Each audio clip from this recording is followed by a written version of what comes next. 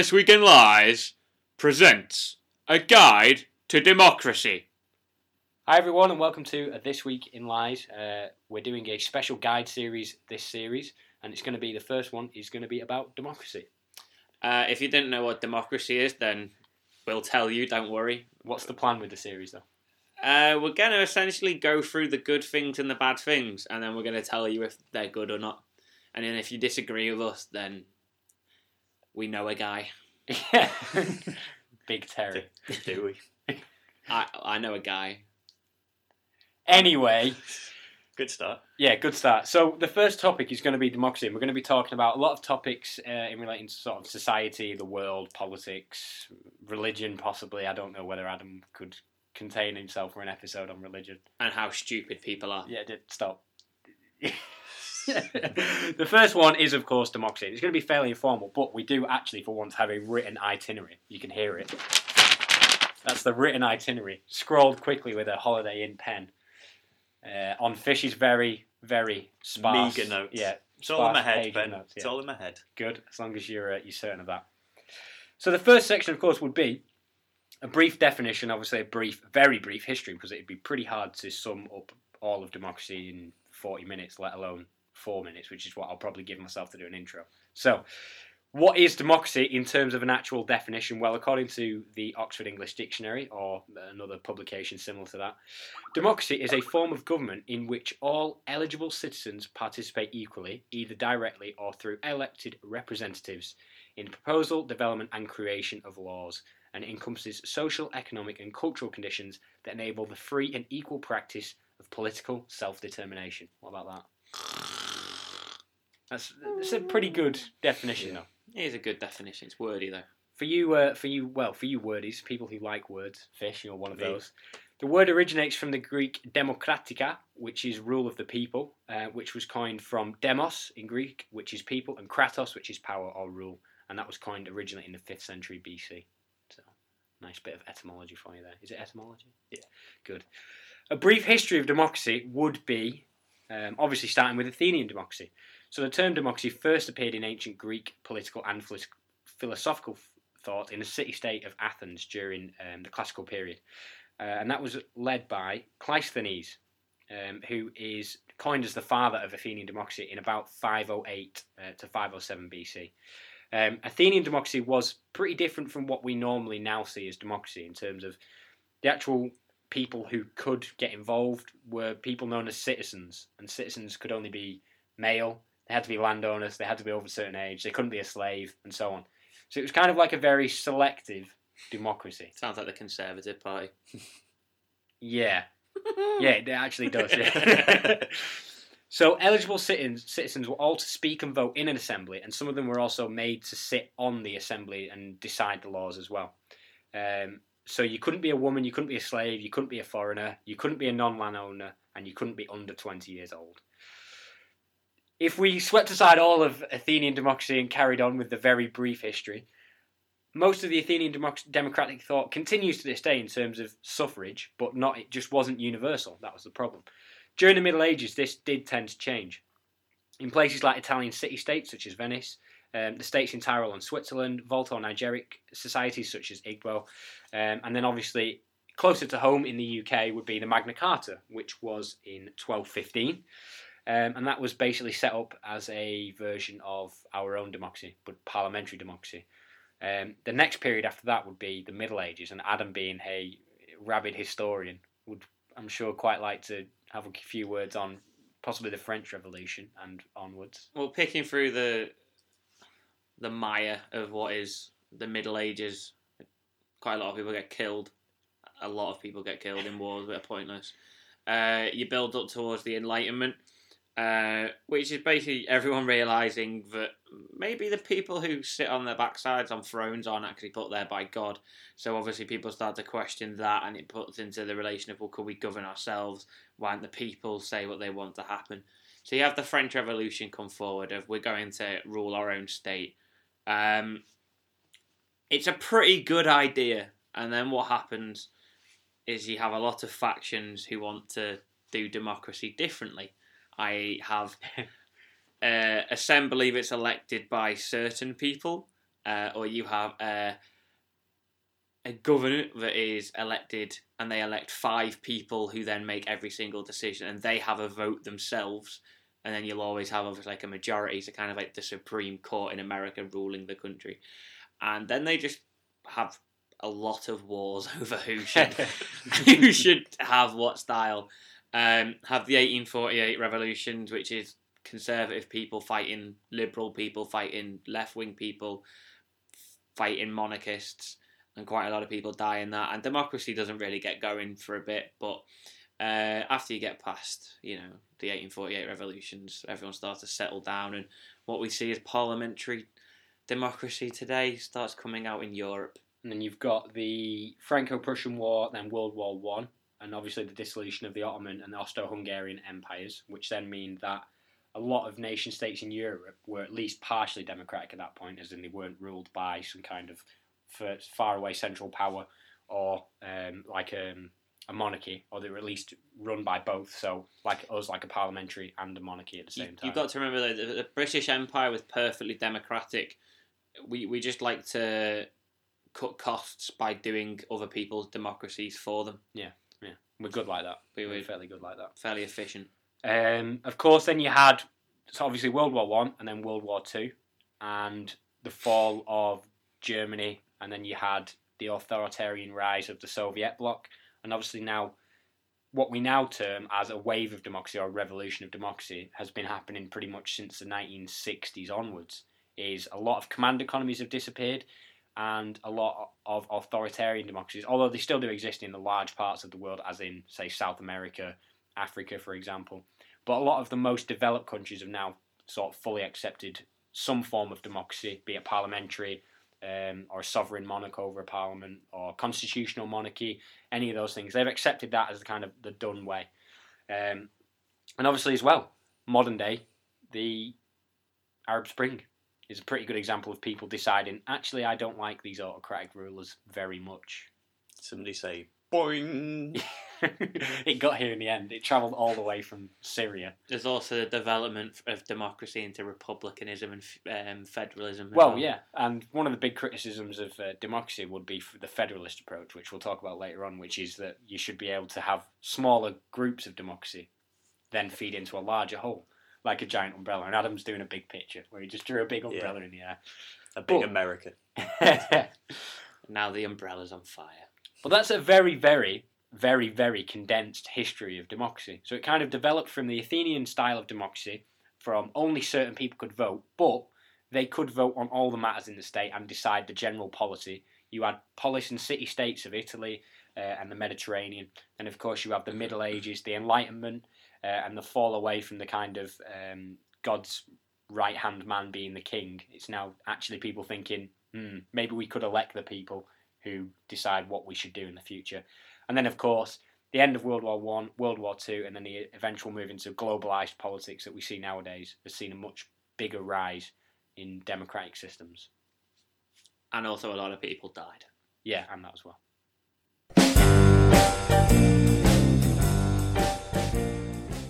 Is democracy good? So now, obviously, we've had a little look at the history, and you can add that to whatever knowledge you already had. Yeah, very little look. We hope that you do have some knowledge of democracy. If you don't, read a book. Or you live in North Korea. If you listen to us from North Korea, then well done. Well done on getting through to iTunes somehow. They've dug a tunnel into South Korea and have plugged their laptop in the on the South Korean side.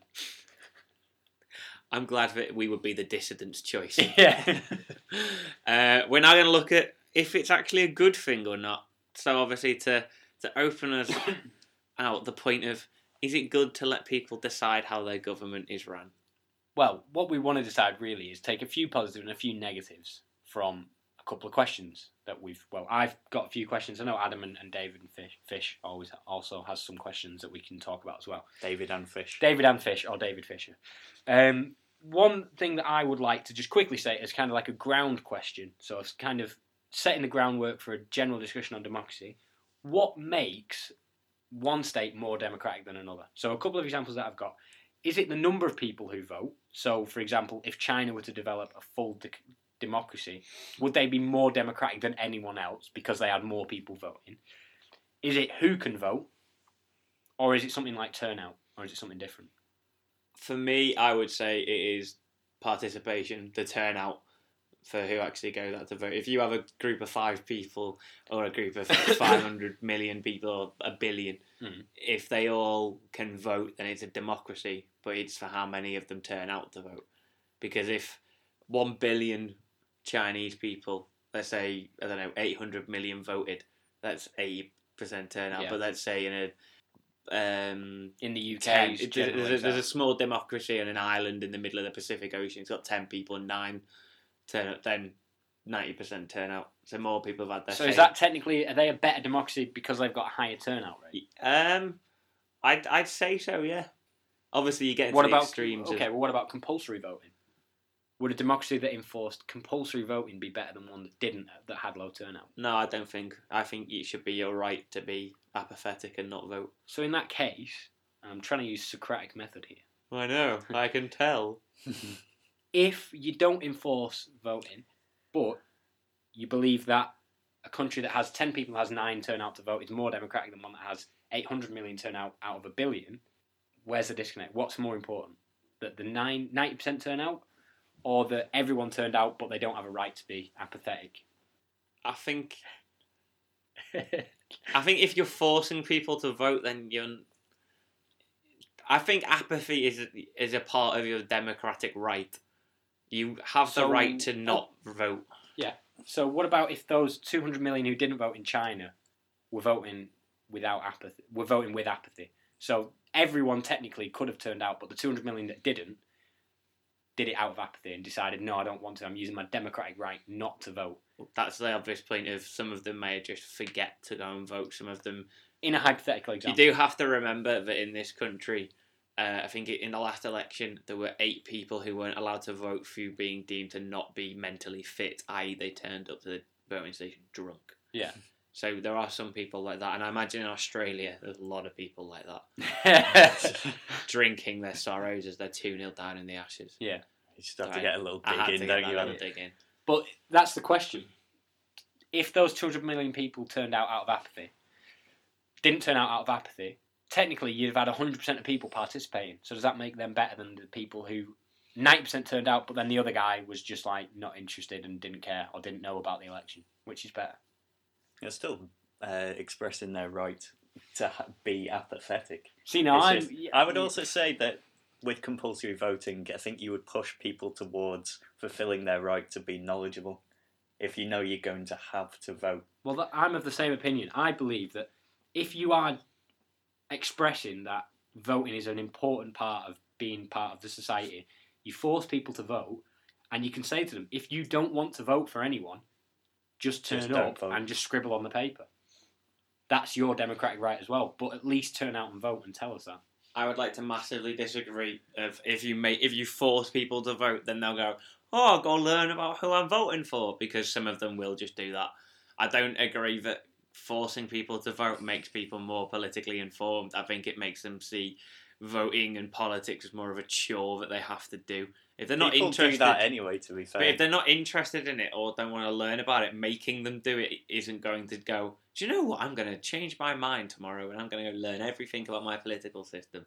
But there are some people who just don't care. I think it would encourage more people to do that then. And I think overall that would be healthier for the democracy because they're going to put up more informed points than that. In that case, my dad voted for whoever. Exactly. In our case, then, we're looking at the ends justify the means. So the fact that even though we force the people to do it, the fact is that we have 100% turnout or as close to could actually mean that A, the people who actually democratically should have a mandate do get elected, and B, that the people who are voting, who are being forced to vote, and if you don't vote, you'll be fined £100 or whatever. Some people will take that fine, and some people will vote out of spite, and some people will say, oh, I'm just scribbling, I don't want to vote for anyone because I don't care. But at least they've expressed their right rather than just sat at home, because the difference with apathy and someone who doesn't know about the election, you can't tell that.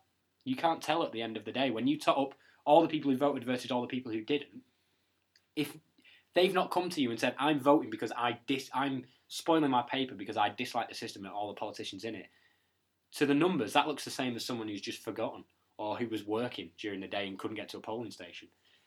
Well, that's why we need to. That's why on those type of ballots there needs to be a box of no candidate meets my requirements or meets my expectations.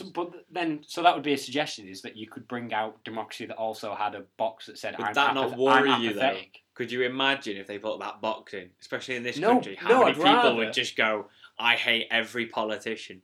But that's good. Isn't that healthy for democracy? Let's become Isn't an that what anarchist democracy is state. all about? Yeah, but I don't care because I don't like it anyway. Well, I yeah, don't like agree. the fact of it. So, the positive or the negative then is what? So, what is more important? Is it turnout, or is it who can vote? That's Actually, another question. I want to. For a democracy, I think it's the intelligence of their electorate. that makes a state democratic. Because if it makes it democratic, as in it's actually keeping towards democratic principles. Because as much as you may have let's say you've got 400 decently informed people and 400 morons, if the 400 morons vote and they vote for a certain policy that ruins their democracy because it fell apart economically or whatever, then it's not good for its democracy, which makes it less democratic because it's not upstanding. So, is it in some cases that democracies can destroy themselves via democracy? Yeah, It is a certain truth. Derrida had certain ideas. Jacques Derrida, Right. French philosopher, probably did he sat say? outside a Paris cafe drinking coffee Right. quite a lot, just going. But he said that democracy is inherently suicidal, basically, because you can destroy democracy through democratic means, basically. But at the same time, it can also commit suicide to avoid murder from other people, basically, from being wiped out completely. It can sort of like trim itself back so it can spring again. That would be like a coup. Say, some people in Egypt would say the coup there is an undemocratic way to spring democracy up again sometime in the future. Oh, there's the whole thing from Machiavelli, who I quite like at the moment, who said that democracy is just the whims of the people who then they follow false ideas that entertain themselves, squander the reserves, don't deal with the potential threats to their rule until it's too late to oppose them. They then don't have power anymore.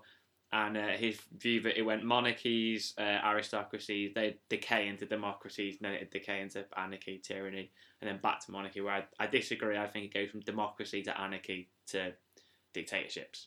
Yeah. And why I don't think it goes back to monarchy nowadays, obviously, Machiavelli. It will have done when Machiavelli. Yeah, my point is. What's the general Which- theme of his opinion then on democracy? And which text are you using, by the way?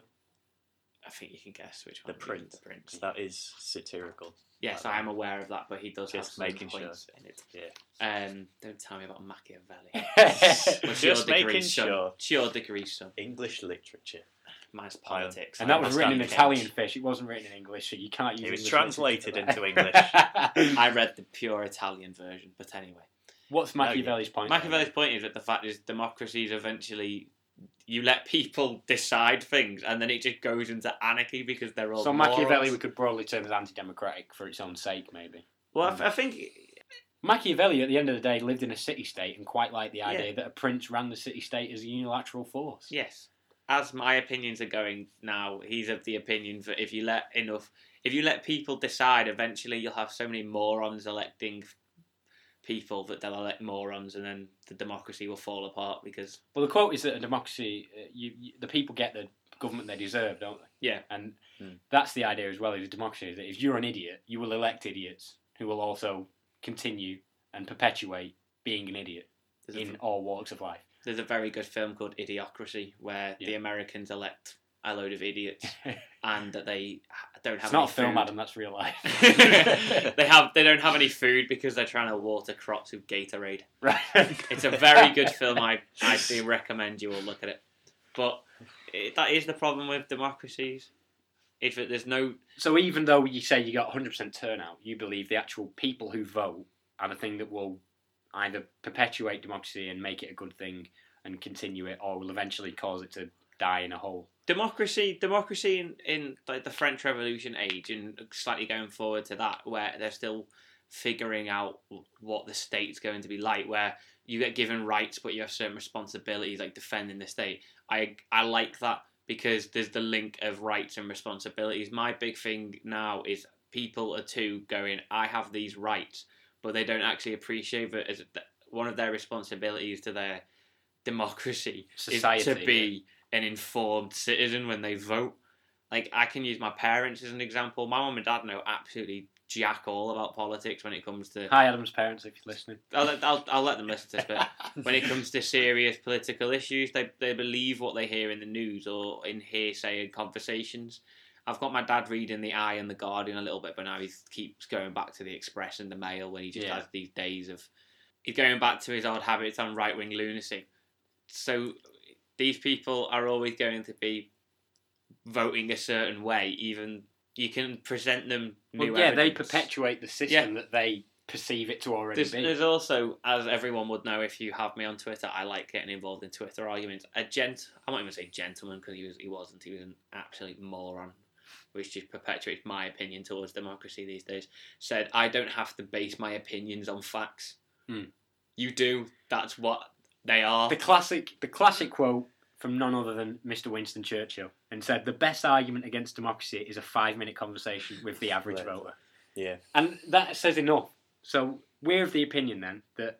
Well, you say we're of the opinion. Go on, Fish. I think Fish you can defend the democracy. You can defend... Yeah, well, you said, these people just spout stuff from the news and overheard conversations. Well, that's not democracy as a structure's fault. That's the people who are involved in democracy who are in power perpetuating absolute rubbish. So people can't make informed decisions. They don't want people to make informed decisions. Democracy can definitely work. It's very difficult, and it won't be, it won't work for everybody all the time. I think it's the one system. I suppose people will say it's the least worst form of government. Yeah, Churchill said that as well, didn't he? It's the best and worst at the same time. If you went towards news that gave people facts and let them decide for themselves, provided stats, said, oh, you think that immigrants are all taking their jobs, actually. But then you present in a different bias in the media. And the people who didn't want to or wanted to slant the facts in that way would say, you're pandering to that side. But I would, just to add, going to the French Revolution is, I love the French Revolution. I'm always going to use it as a perfect example of a country. Is that the people were the democratic army. If the government started doing things, or if businesses started acting in a way that weren't in way with the values, then they would rise against them and they would destroy them.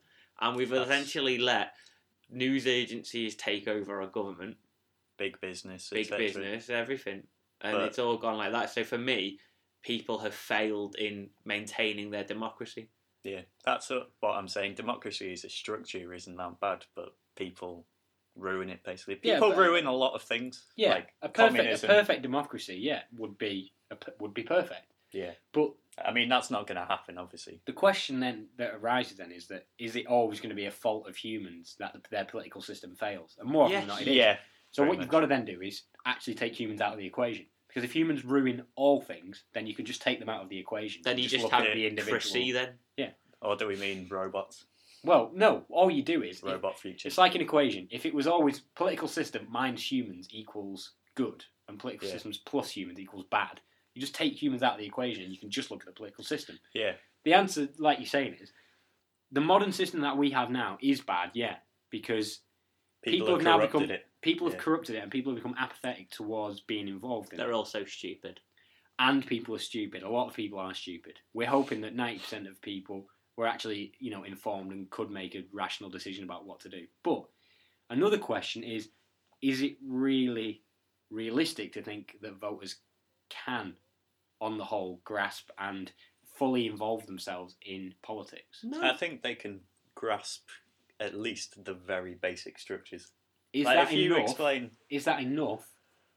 Well, I don't think function fully. I mean, I don't know everything. I would say we'd all say we're very, worthy voters in your ideas, but do me and Adam know much about economics? Not really. I know enough to get me through. We know enough to get us through.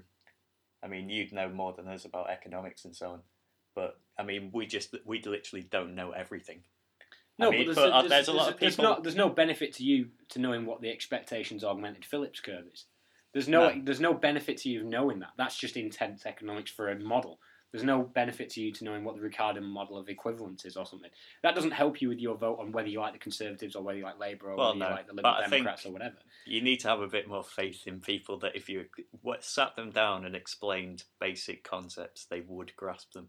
Where's the failing then? My faith in democracy, as Benjamin will know, if I used to very much happily know that I defended it. Is my issue with it is to the hill. Why did you used to defend it?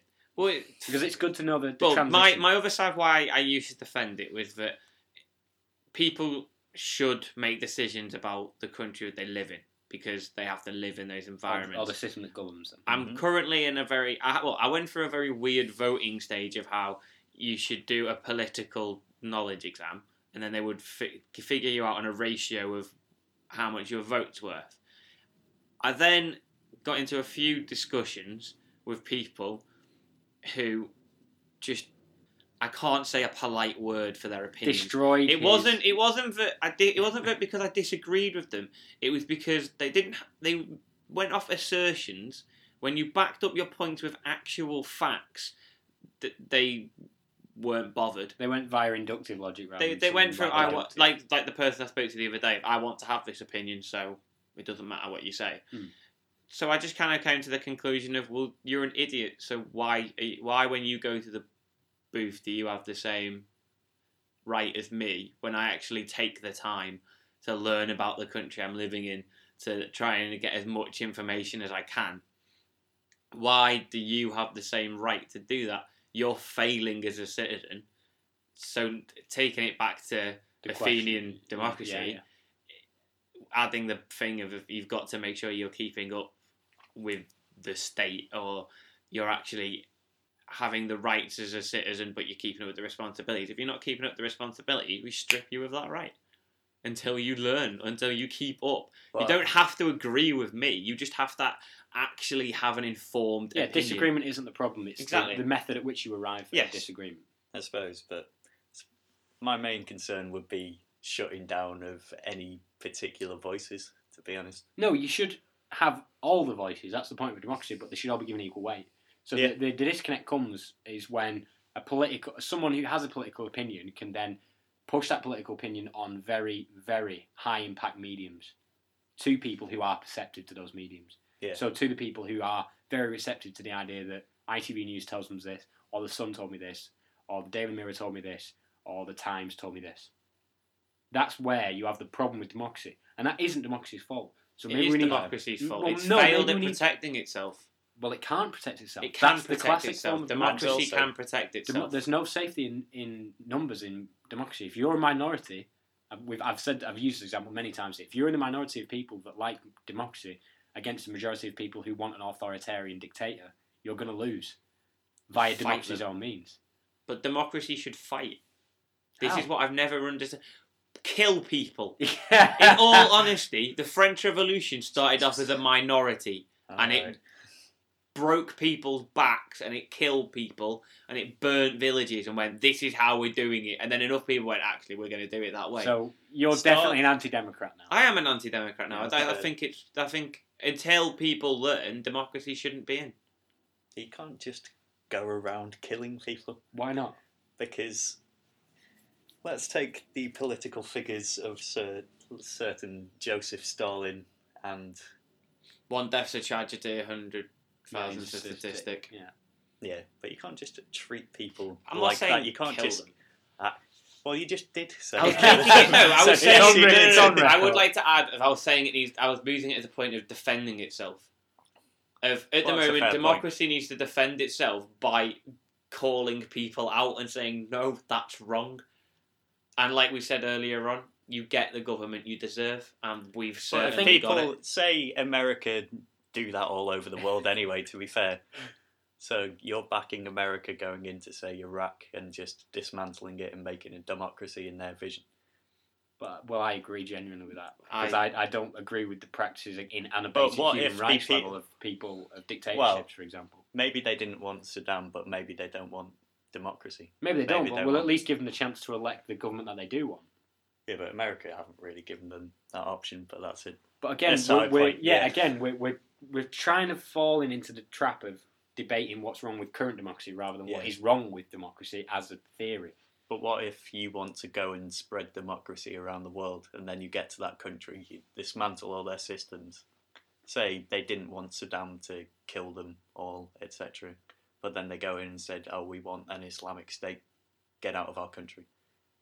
If they I'm elect sorry. that through democratic means, then and that's for well, them to decide. and that's one of the problems with democracy. It's impossible to defend itself from its own dismantlement.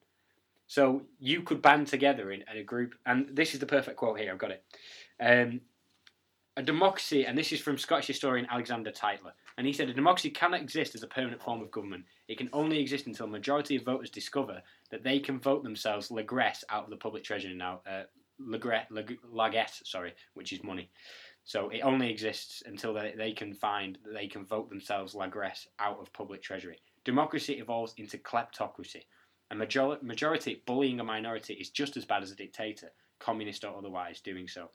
And this is the key point. Democracy is just two coyotes and a lamb voting on what to have for lunch. And that's the kind of point, is that democratically, you can destroy democracy. Democratically, you can put your enemies to death. Democratically, you can bomb the Middle East. And that's another thing Mahatma Gandhi said. He went, what difference does it make to the dead, the orphans and the homeless, whether the mad destruction is wrought under the name of totalitarianism or the holy name of liberty or democracy? So my vision, or my perception of, or my opinion is that democracy is no better than any form of authoritarian government. Because, and again, I'm just going to bombard you with quotes because they all followed the same thing. Charles Bukowski said, the difference between a democracy and a dictatorship is that in a democracy you first vote and then take orders later. In a dictatorship, you don't have to waste your time voting. And that's the whole picture that I see of democracy, is that if you get enough people who are like-minded, you can then just decide to oppress whoever you want through democratic means. Now, it's always going to be a risk. But I would say that, well, it's hard to say that human nature would be to band together, because you just don't know that. The problem is, Fish, you're against two anti-democrats here, so you are going to have a hard time convincing us. And you're not going to convince us. I'm trying to be balanced. I've put my opinion, but I do appreciate the other side having had them. But my favourite one, which I've basically stolen out of one of my university essays, which had a lot of ticks on it, is from Martin Lipset in 1959 about education and democracy. His analysis was that in emerging democracies, he found that there was good education present in all of them, in economics, society. But as a democracy becomes sustainable going forward, that the levels in education actually decrease as they're put forward. And he found that a population with low intellect may not be capable of making beneficial decisions, and that the lack of rationality or even education is taken advantage of by politicians. Therefore, it's actually democracy limiting its own knowledge on democracy to make it easier to manage. Yeah. Because it's too difficult to manage people who know everything that's going on. It's pretty much impossible to get and act on every single opinion. Yeah. So it kind of has to dumb down its own intellect. There's also to survive. A revisionist view of that essay by Terry Kaplan in 2005 actually found that the more someone learns about democracy and their own country, the less democratic they become. Yeah. Which is exactly what's happened right here with us two. Because the more we've... it has happened. It doesn't happen in all cases. There's some people who are staunch Democrats to the end. But we've both found that our opinion is that when you call the state a democracy and then you actually find out about what makes it a democracy, you no longer believe that it is a democracy. You believe it's actually some kind of mob rule, authoritarian majority. And that is what it is. Nietzsche was massive on that kind of thing as well. He was like... His opinion was, why should I be constrained by the will of a permanent majority who are idiots? I have the intellect to manage my own affairs. Why should I be limited? But he also had the point of when you about fighting hypocrisy and the majority of when you're fighting monsters, you've got to make sure you don't become a monster yourself. Exactly. And the one problem that people take when you say that you're anti-democratic is that you automatically are a Nazi. Either a Nazi or you approve of autocratic rule, which... It really depends on what your sort of end goal is, really. I mean, mine's Plato's Republic. Mine's Plato's Republic. Mine's a semi-democracy. which eventually becomes a democracy. So the people who actually take the time to understand. I think that'd be quite cool. Go have a vote. Maybe we and could lay out our vision of what your version would be. Well, my version of democracy would be that you have like caucuses, so you have discussions and people actually get a little bit more informed. You actually have someone there who understands. You have differing views in each of the caucuses. They then bring people together. You have some kind of national conversation, and they fit. How? You don't need to have it as in a literal national conversation, as in you have everyone talking about politics so that they can actually learn what is going on in the country. In my utopian land, the government also actually tells the truth about statistics. Doesn't, lie to make it look like... Ian Duncan Smith. Yeah. £7 million a day NHS. Yeah, but... So from that point of view, you are then allotted a value to your vote. So some kind of quotient... algebraic formula is going Exactly. to say how many caucuses you attended, how well educated you are. Yeah.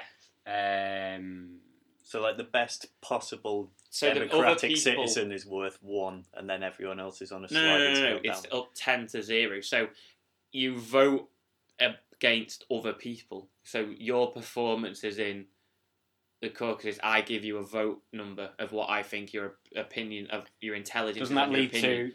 to just another problem with intellectualism? So Yeah. So What would you tech- say well, is intellectual? technocratic system. Well, the view of that is you build up enough knowledge so you can actually put forward an argument. I'm not marking your argument out of 10. I'm marking your knowledge of your argument out of 10. And there's going to be many more people, so you'll get the average mark, and therefore that goes into a little formula that then allots you a score for your vote.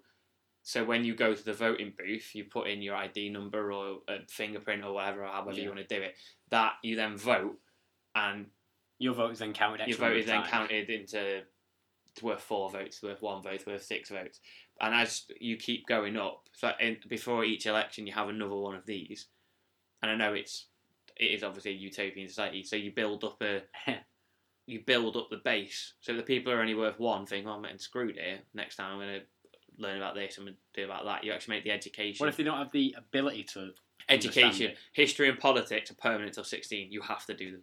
No, I mean, what if as if the person doesn't have the intellect to grasp the matters, but wants to be involved? Well, they are involved. Tries as hard as they possibly could. They go What to if everything. They are involved, aren't they? They can still vote. It's just their vote isn't worth as much. What about mentally handicapped people? They've tried as hard as possible. They get no voice effectively. No, then they're not eligible to vote at the moment. So- but say They people have with no If voice. you're just deemed as basic learning insane. disabilities. You're Yeah. not insane, but you just have a learning disability. Well, if you ever learned it, but you can still grasp ideas. This is the problem. And also, just to let you know, it's called special educational needs. Okay. But I want to be a teacher. I'm going to get this thing out. But so that thing is, you can still grasp That's- ideas. It's yeah, how you the thing actually So is, then you're but- necessarily shutting down necessarily certainly you people's will voices. not get a 10 necessarily because Right. you're unable to. But see, and that's where you get really, really dangerous to being called a Nazi. And I agree. And You are going to you are going people to down. attract that response. No, but as you're working out the system, I must admit that you have put me slightly on the ball to No, I know, explain I'm the not- thing. I know, As you're I'm working out the actually- system, you figure out the ways to make sure they are fairly representative. Yeah. I'm not in any way trying to limit their No, representation. I know what you're saying. My point is if you, and I don't mean it in a anti-handicap way, if you take the 10 people who are all what you would deem as the stereotypical person, Yeah. is how you take it off of it. Mm. So you would allot votes. So you could have someone who's really, really interested in politics and wants to get up to their vote being worth 6, but they're not actually that intelligent. They can still get involved. They can still discuss And they politics. can still improve. They can still improve their knowledge of it, where they could possibly get up another little point or another little point. But it means that the people who actually understand what is going all on, the will also intrinsic. And understand I the kind of economics. guess that's what Aristotle's Philosopher Kings were, and the whole thing around Plato's Republic and everything. Well, in general, Philosopher Kings and Plato's Republic was all about that certain people are a class of people who would vote. Now, the problem is, and this is what most people find with Plato's Republic quite repugnant, is that he espoused strict eugenics and things like that. And that's almost where your system would then stop. I wouldn't have and- eugenics. And where Plato's Republic kind of takes another way. Now, I don't agree with that in modern days, but I can understand why he thought of it back then, because it really was slaves and Yeah. citizens. But my system eventually gets to a perfect democracy where you have people who fully informed understand and all have the same Yeah. worth But of a vote. I wouldn't say it's quite perfect. Some people are still going to have their voices not Limited. as loud as others. So, yeah, And so is that a But- problem for democracy and everything? yeah. I think that's a problem for politics in general. It's necessary that some people's voices will always be worth less than others because it's just not possible to represent everybody. At the Can same I time. can I put forward an argument of that towards you in a slightly dumbed down version, not in for you, but for the thing of Because our listeners are idiots. You've not so ever if, said if that. if you're saying that some people don't have their voice listened to as others, yeah, if you're in a room with children, you're in a room with 9 children, there's Well, you, yeah. and 9 children say, I want to set that on fire, democracy lets them do that. Where you as a responsible that's- adult who That knows is very more, true. That's a good analogy. you'd That go, is a no, very we're good not going to analogy. do that. Yeah, well, it's necessary for some people, obviously, like children, But say if because there they was can't understand. But But five, is it not necessary for people who they do understand live in the.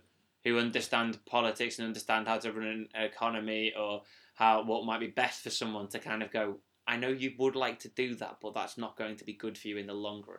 That's going to limit No, one of your it's- opportunities. It's definitely an argument. yeah, I think that's a very good argument, a very good analogy, well brought analogy. Is that actually, if you were to boil it down to something very simple, as I'm going to set the house on fire because I think it'd be funny. 9 kids versus the one adult who goes, yeah, let's put the matches away because we actually quite like living in the house, and that again is the one problem with democracy is that it can dismantle itself. So I think that's a massive negative, and we've spent about 20 minutes getting to this one negative. But the negative is that in terms of people, doesn't matter who can vote, how many people turn out, how many people are in your society. The problem is that democracy often can unwind itself, and I think that's proof of now. it's not of canon. moderate- I believe it ultimately does. Yeah, moderate democracies across the world have become more and more dumbed down in terms of that.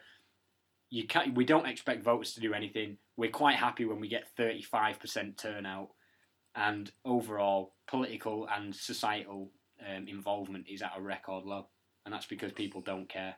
Yeah. And I think that's a wider plague of society more than anything. Yeah, I wouldn't say that's necessarily democracy's No, fault. it's not I'd say. necessarily democracy's fault at all. I think that's just a byproduct of it. Yeah, I think it's always going to happen because some people are always going to have more influence than others. Well, I think that's another good thing to obviously. Plato's criticism of democracy was about mob rule, so that you could be the unlucky one who gets stuck in the permanent minority. So, is democracy compatible with freedom? And I know I don't want to get into the semantic debate of what freedom is, but the broadly term of freedom, of being free in a political sense, does democracy allow you to be free whilst also taking away your freedom to live by your own rule? Before we start this debate, no one is going to mention Hayek. Yeah. We are not going through positive and negative freedoms. If you want to Why? find that out, you have to have a look on the internet. We are using that as an encompass of all freedom. Don't pull that crap on me, David Fisher. Does I do democracy? like it. Does the very act of giving everyone the ability to be free Yeah, freedom. deny the right of freedom obviously- to a lot of others? Yeah, you see the argument in America at the moment, quite a distressing argument. It's like, you're taking away my right to be bigoted and take away the rights of somebody else. Mm. And obviously, sort of purely theoretically, people's rights are going to clash. But on a practical level, at some point, governance is going to have to say, this is where we're drawing a boundary. This is where we're making a compromise between this, the right to be bigoted towards somebody and the right to not be, So the right to have freedom of Hated on. speech towards the right to shout fire in a crowded cinema is the or call a classic. black man a N-word. Yeah. etc. The right for you to walk with your arm outstretched, and the right of me not to be hit in the face by it. And that's where you think the state would sit in that theoretical middle ground. You could Yeah. say it's some kind of a principle of harm. Yeah. A harm principle. Yeah. Well, yeah. I'm not going that's to go what- for it again, but for me, democracy and freedom, no. No, always I gonna agree. go. But I agree don't with you. think any other structure would necessarily be more free. Because you're always going to have to make compromises. Because you're always going to have laws of I may want to stab you right now, but nobody's going to allow that. Or you could accept that a lack of freedom is inevitable in any system. Yeah. But It pick has to the be. one that gives the best people that it can freedom, and the people that don't need as much freedom.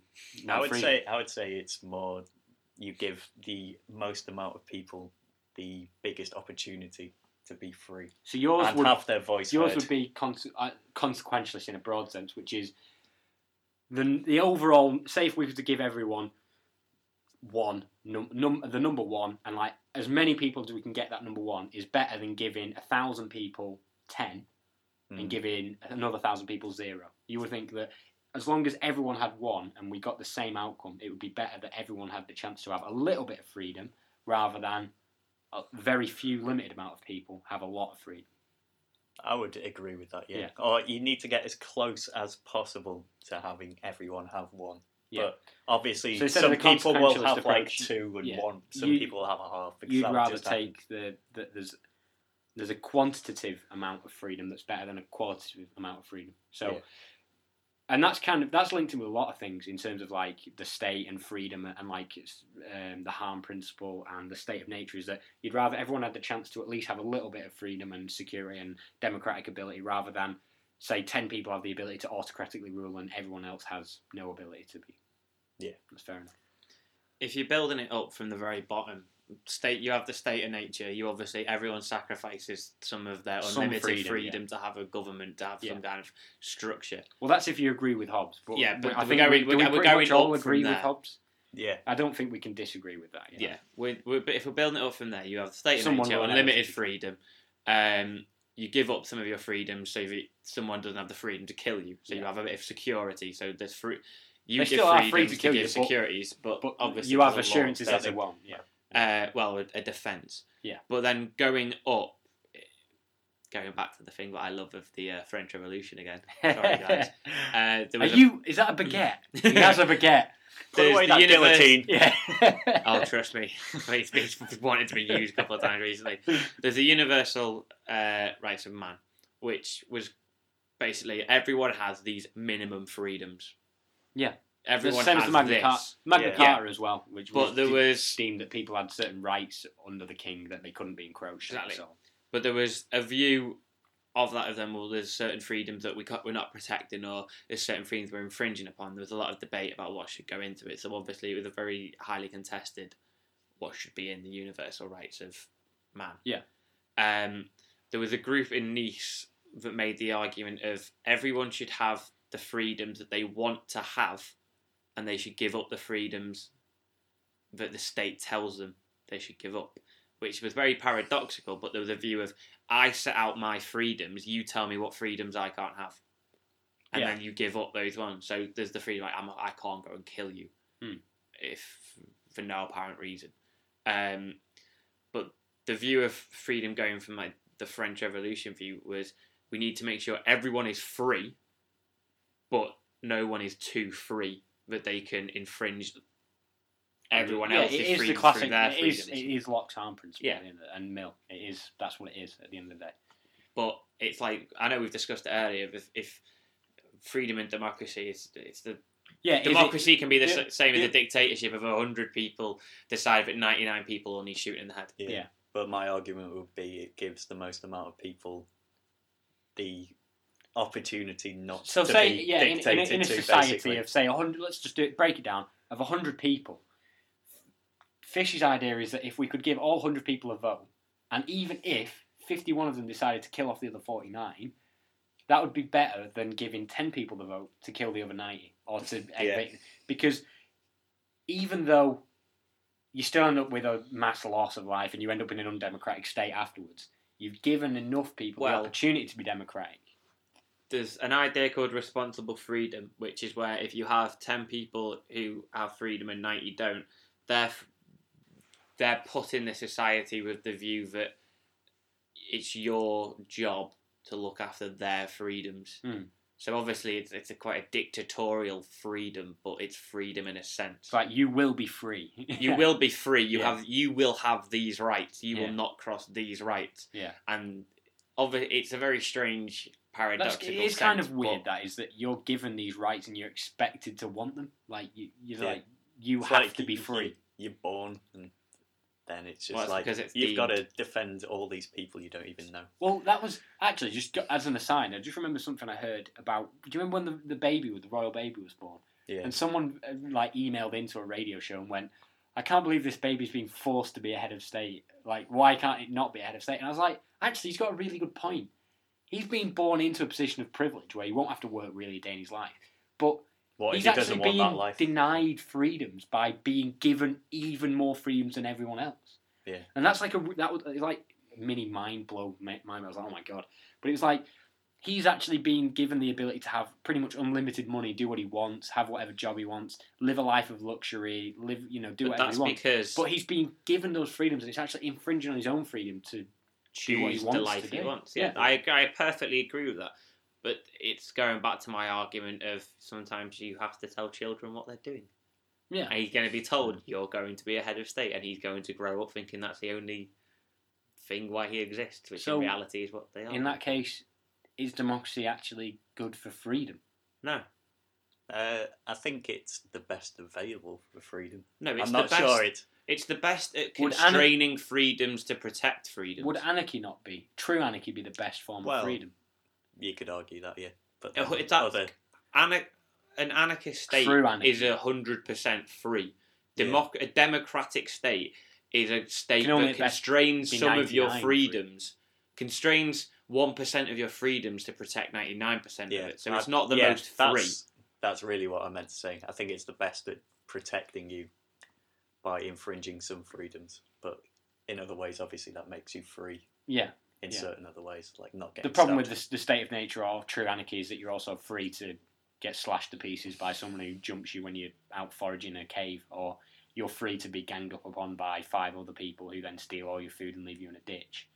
But technically, that is freedom, isn't it? It is, yeah. Even I'm not using the Isaiah Berlin positive and negative freedom. I'm saying like even a negative freedom, like the freedom to starve, is actually I don't agree with it, but it sounds wrong, but it is actually a freedom that you should have. Yeah, It's it's like- a natural freedom, definitely. Yeah, it's- because that's Well, what no, I happens in the disagree with wild. that one because as human beings, you don't, for your survival, you don't want to starve. So you don't have you have the freedom to What if starve you- yourself. But you that's what I mean, shouldn't. You should be. Oh God, I'm getting into this. You've dragged me into it. yeah. You should be free from starvation, but you have the freedom to starve yourself if for some strange reason You But were going to off be on that. tortured. Others and would then you said argue you didn't that- wanna be. Some people should be free to starve so that they can become even stronger. Sort of like a Darwin's evolution theory or the Republican Party. I of think America. we've gone so far down a track now that we're never ever going to get back. That Yeah. democracy is a very, very small light in a very, very dark Yeah. tunnel. At this So point I in think time. what yeah. we've decided is democracy is compatible with freedom in some sense, but what it actually has to do is limit your freedom to be listened to have all your views pandered to, and it does that to everyone. So it actually means that you're not completely free in a democracy. But do we think?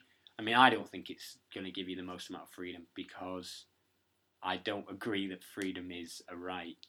And that does sound like being a Nazi. What I'm actually meaning is like, I don't think that you have the right unless you prove it or show that you want to do something with that right, that you should just be given unlimited. I understand run what of you're the saying. world. It's the right versus the responsibilities. It is that, yeah. Obviously, the way it is now, rights have trumped responsibility. Yeah, there is. Or people have just basically forgotten about responsibility. Yeah, and I don't want to sound like a Daily Mail reader, but there's people who come into the country or who come to the country or who say to people, "Oh, that's my human right," but they never do anything to help the society or perpetuate or improve themselves or improve others around them. But it's like you've taken all the benefits of society, but you've not given anything back. So, in a roundabout way, I think democracies can actually allow that. People are free to be completely apathetic, but take all the benefit from being in the democracy and having their views listened to, whilst being apathetic at the same time. But in my personal opinion, the most amount of people should have their voice listened to. I think democracy offers the best chance of that happening, basically. I would like to. I believe in humans more than you do. Certainly. No, I don't. It's not that I don't have faith in humanity. I do have faith in humanity. I just wrote off 3 generations. Yeah. I mean, I Morons. definitely agree with you, the fact that people need to be responsible and the state needs to be responsible. I mean, and also, did the state at the moment, especially in Britain? Are we represented by any mainstream party? No, I don't think we are. But I think it would be impossible to represent our views in a mainstream party because they're not mainstream, and ultimately, if they were elected, they'd probably dissolve the democracy. Oh, my first thing would be guillotine Buckingham Palace. Certainly would. Can we sum up then? So yeah. Oh, I'd have one more point actually. There is sort of the spectre of economics lying right over the top of it, which would probably have to be a different... It is the next episode. Which would be capitalism, yeah. Yeah. And we'll talk about that in general. But yeah, you also if I wanted to put forward my main worldview, it will have to involve a lot of economics, basically. Yeah. Because obviously the big civilizations was the world has sort of grown up, basically. All the big ones have just had the most money. Yeah. I mean, they've organised themselves in a certain way where it's more... They make themselves more efficient. And they we make also their people more happy. Go and beat up the people who are not efficient, and then we also take their land and say, as Adam once coined in one episode of This Week in Lies, you're using the pound, get over it. Which is classic, and I always think about that now. But it's like, it is classic sort of colonial power, and and that itself can perpetuate political systems that aren't actually good for people. Yeah, but so I would argue economics has possibly even more influence on how free you are than there's another episode coming. Yeah. Stay tuned. Intrepid listener, for when you finish this one, you can listen to that as well. But in summation, the question that we have tried to answer, and I don't think we have answered it, but I think the more thing is about the discussion about what it is. So the question that we said was, is democracy a good thing? And I think if we were to have a vote, vote. That would sound like a perfectly good way to close the episode. So, Fish, what is your vote for democracy? Is it good or bad? I would say it is good. And you would like to keep it or get rid of it? I would like to keep it. I think it's bad, and I would like to get rid of it. I don't want to vote. What? Exactly. I'm ruining democracy. So now we've got to have some kind of weird hybrid half democracy, half Plato Republic. Welcome to the coalition. Yeah. So I think, in summation, democracy is a good idea if you like the idea of universal suffrage. I think that is something we should all strive towards. And they're a bad idea if you. And there's a bad idea if you don't believe that people are worthy of universal suffrage. So if you disagree with universal suffrage. Yeah. And I think one thing that me and Adam have tried to say is that I don't think we're anti-democratic forever. It'll be that when people... And this sounds really high and mighty. It does sound like we're sitting on an ivory tower. But when the general public do reach a level of political and social awareness that they can make and, differentiate between propaganda and, political talk, I think then we'd be more comfortable to say, yeah, okay, democracy is a good thing because everyone who is tuned in can have a vote. But at the moment, I don't think that's there. And my counter-argument would be that's not democracy's fault, that's your argument mainstream politics' fault. Your argument is that democracy, regardless of the qualitative state of it, is about the quantitative ability of giving everyone a vote. And the thing we need to change is the societal way we do things. Pretty much, yeah. The method, not the actual... Theory, basically. And just to end the episode, I think Robespierre had a point. Right. Guillotine everyone.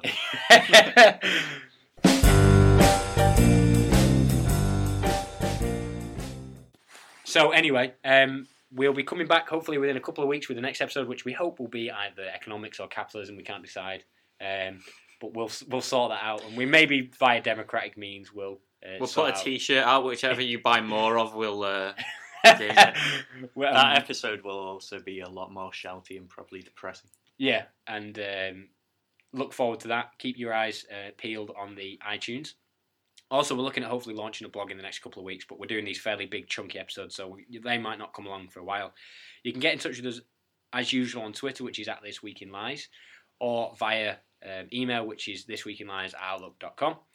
And all that is left for us to say is thank you very much for listening, and we'll see you soon from the host myself, Ben, from David. Goodbye. And from Adam. Bye. See you later.